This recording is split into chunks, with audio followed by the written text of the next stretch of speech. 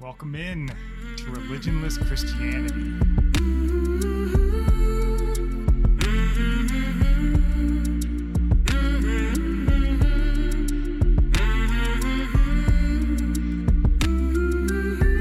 I'm your host, Spencer. This is my glorious wife, Nikki. Hello. And we have finally made it here to episode 1. Doesn't seem like it should be that big of a feat, but we took 3 episodes to describe who we are and why we're here. So we're finally coming with episode 1, and I'm kind of excited about it. We've kind of described a little bit in those episode zeros what we want this show to be about and how we want to approach this show. And this is going to kind of be the first time that we get that opportunity. So we'll see how it goes. But we got a couple of news articles here that we're going to go through today. Just reading through the news a little bit. These ones sort of stuck out to me. And my hope is that you just listen to this and don't actually go read the news yourself, because it's god awful and depressing. And you know, the old saying, I can't remember who said it, that every morning they get up and read the Bible in the New York Times just so they can see what the other side is doing. That's absolutely true with the news today. So do you have anything you want to say before we jump into these news articles? They just really are gonna, well, one of them's really gonna bug you. That's all. Yeah, they will. And you'll probably get a lot of that here. So if you like being annoyed, subscribe and hit that notification bell, like us, do all that stuff, and we'll annoy you on a regular basis. So the first news article that we got here, I got it from the Jerusalem Post, and the headline says, "Lost Biblical Scroll may have been 2,700 years old, Israeli scholars say." So it opens, it says, a lost biblical manuscript discovered in 1878, long believed to be a forgery, was authentic and likely predated the Dead Sea Scrolls by hundreds of years, making it the most ancient biblical scroll ever known in the modern era.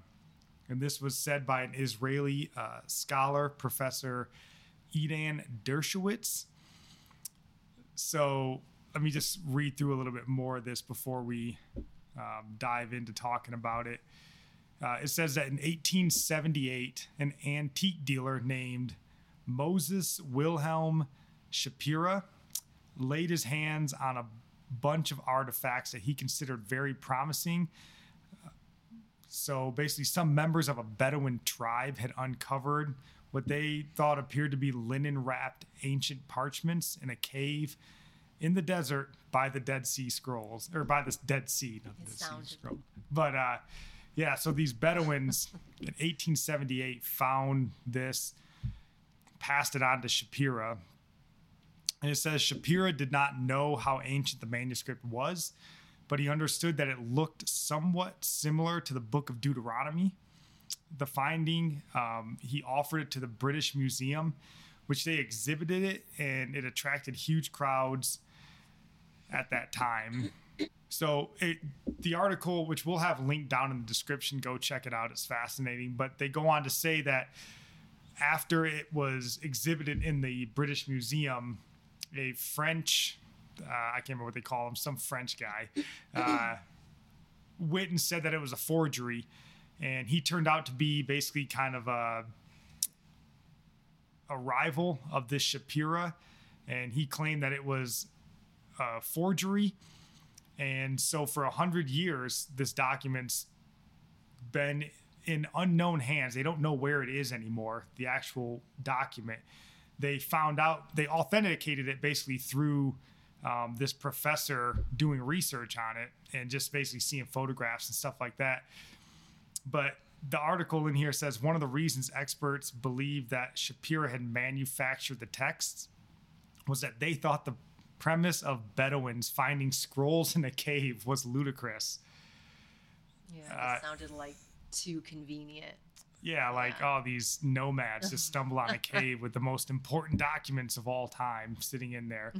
But then it says, little did they know that only 70 years later, some 25,000 fragments would be uncovered in caves near the Dead Sea, and what would be considered the most important archaeological discovery of all time, which we know as today is the Dead Sea Scrolls, which is an amazing discovery in the Christian faith. So before we dive in, was there anything that stuck out to you as you were reading through this article? I don't know, just that, I don't know, nothing really like stuck out to me. So what jumped out to me right away is, we actually just sat down and listened to a debate not too long ago from James White was debating this Muslim professor, I'm not sure exactly who he was, on the validity of the scriptures. And, James White is obviously a Christian defending the validity of Christian scripture. And, one of the things that we always hear is that, like, they weren't written during Jesus's lifetime, or they were written, 70, 90 years. We don't have any of the original manuscripts. So I saw this and, here's a manuscript, 2,700 years old, and it still exists as far as we know. It was sold off, I believe, to people, the article says, and they just don't know where that article or where that actual original rests. But that just to me speaks to the trustworthiness of our Christian text, that people love to say that, oh man, we don't have the original, so you can't trust it. And that was what James White debates in this YouTube video, and we'll link the video down in the description as well. Go check that out. But I just think it can build faith that the text that you're reading in your Bible is true and accurate.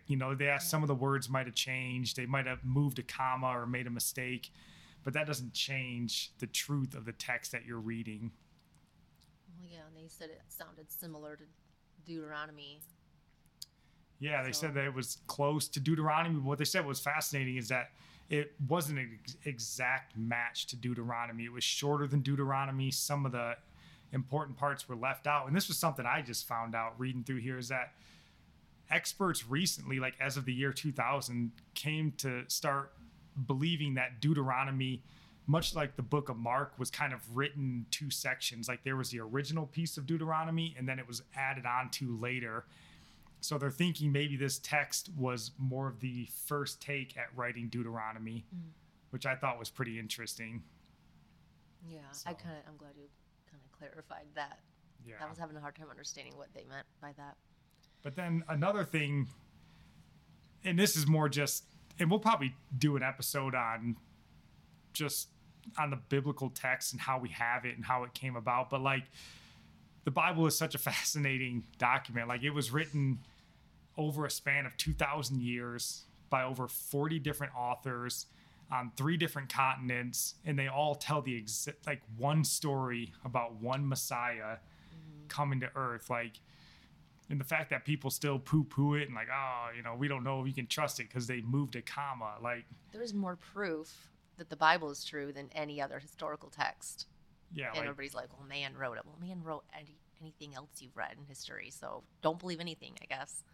Yeah, so to me, again, this article, go check it out for yourself. But I just think, we all need our faith bolstered, and, it's hard to weather the constant onslaught from the enemy telling you, the books you're reading are wrong. The pastors, the teachers you're, reading are lying to you, deceitful, whatever. It's hard to weather that storm. So you see a little glimmer of hope here, and I'll try to stay up with this news article and see where it goes. But just a fascinating little tidbit that, a 2,700-year-old document, just again proving that the Bible is what we thought it was, true and accurate. So, all right, next story here, babe. If you want to jump into this one, it's all you.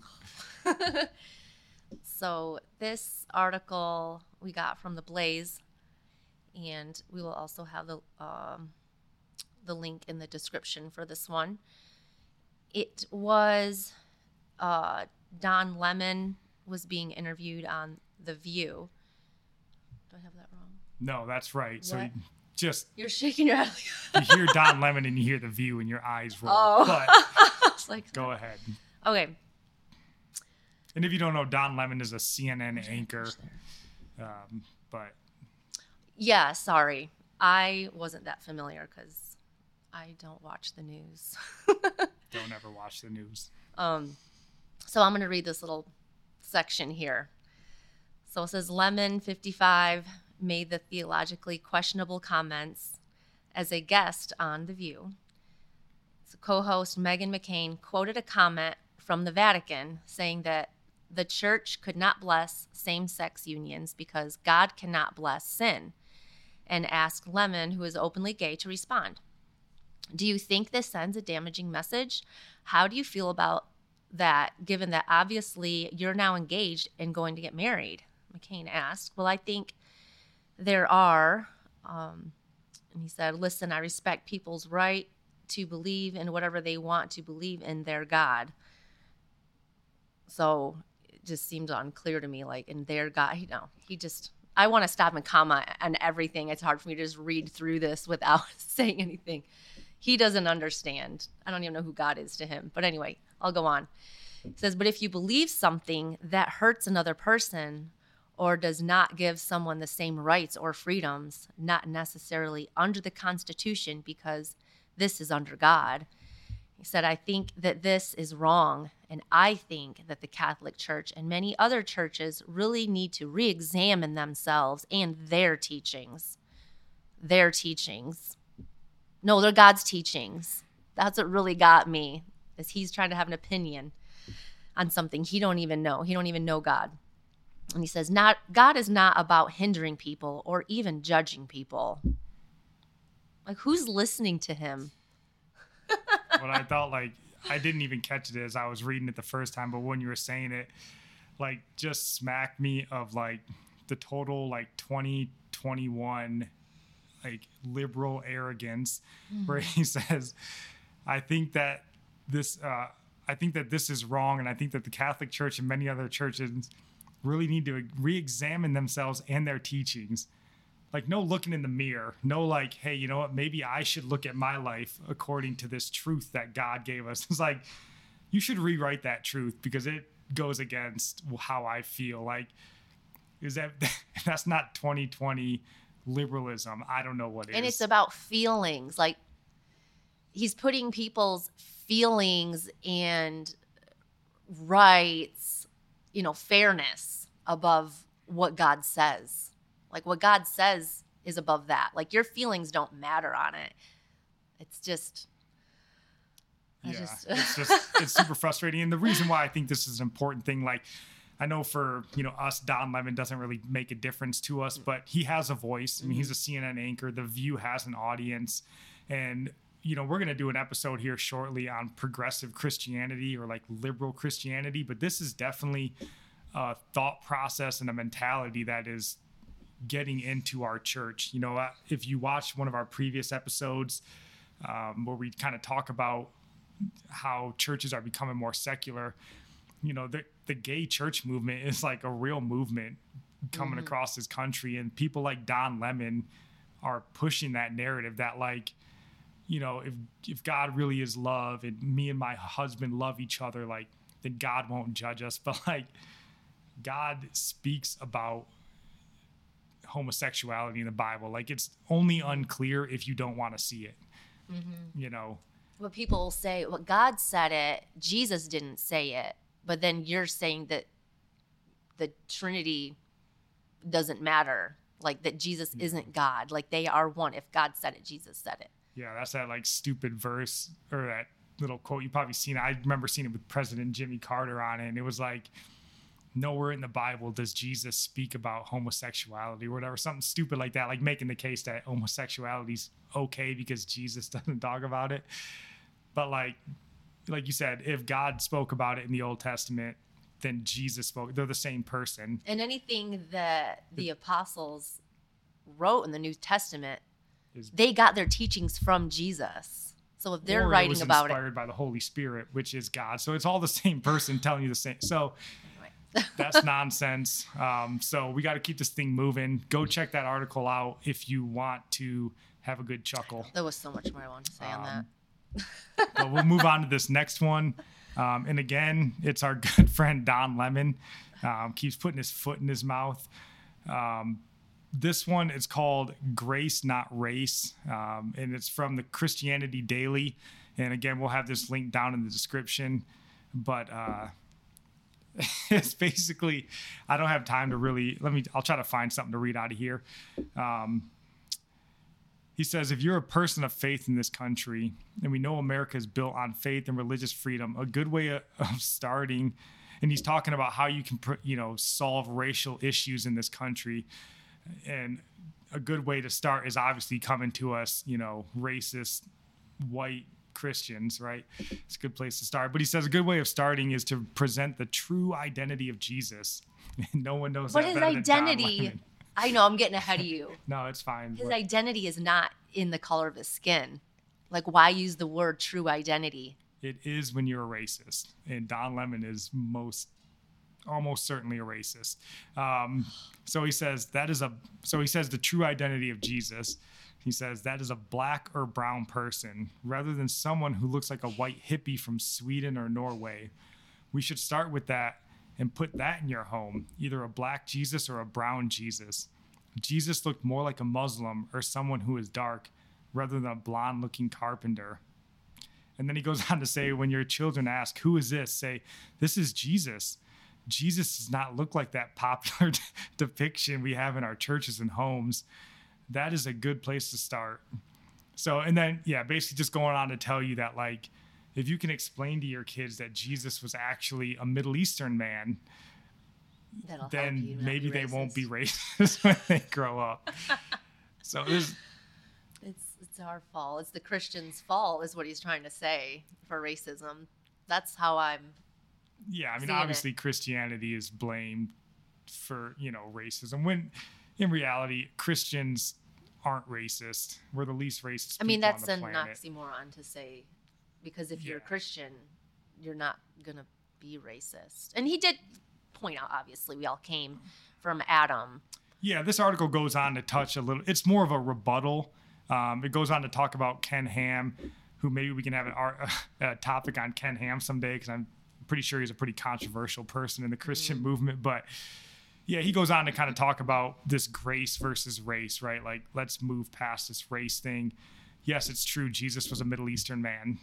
And I don't know who disputes that, really. Like, do you ever look at a picture on the wall of white Jesus and they go, oh, he's Middle Eastern? And you're like, there's nothing in the Bible that would say that my theology is trashed. I thought he was a white dude. But I think this is just like a perfect example, just like the last Don Lemon article we get, of like such a surface level, like, just modern non-religious person that's like trying to dip his toes into waters that he shouldn't be in. Like, Don Lemon would do himself well just to be like, man, I don't agree with it. I don't, like, just stop talking about it. Almost, I know you can't, they stick a microphone in your face, but like, and maybe this is a topic for another day too, but like, racism doesn't exist in America, in my opinion.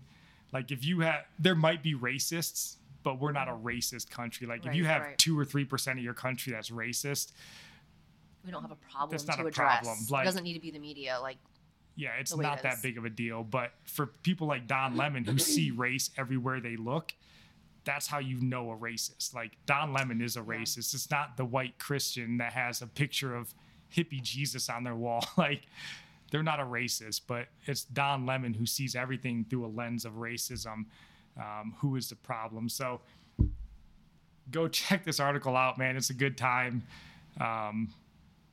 Pray for Don Lemon. It's easy to make fun of him, but pray for him. He's a homosexual. I doubt he knows Jesus. I doubt he's on his way to heaven. So pray for him that he comes to a saving knowledge in Jesus Christ, because we could use his voice. He does have a platform. So anything else here before we wrap this episode up? No, I just agree with you that whenever we bring something up, we can laugh at the foolishness and the ignorance, but really all truth, it comes from God. God has to open his eyes and the eyes of all these people we're probably going to end up talking about and just pointing out the flaws. But yeah, remember to pray for them. Yeah, don't ever take, this stuff you read at face value, especially when people start talking about Jesus. Get into the Word. read it for yourself. But we would love to hear from you guys on these topics. Obviously, subscribe to the channel. We'd appreciate it. Jump on that Discord link. Please, we want to hear from you. And until next time, guys, God bless. We love you.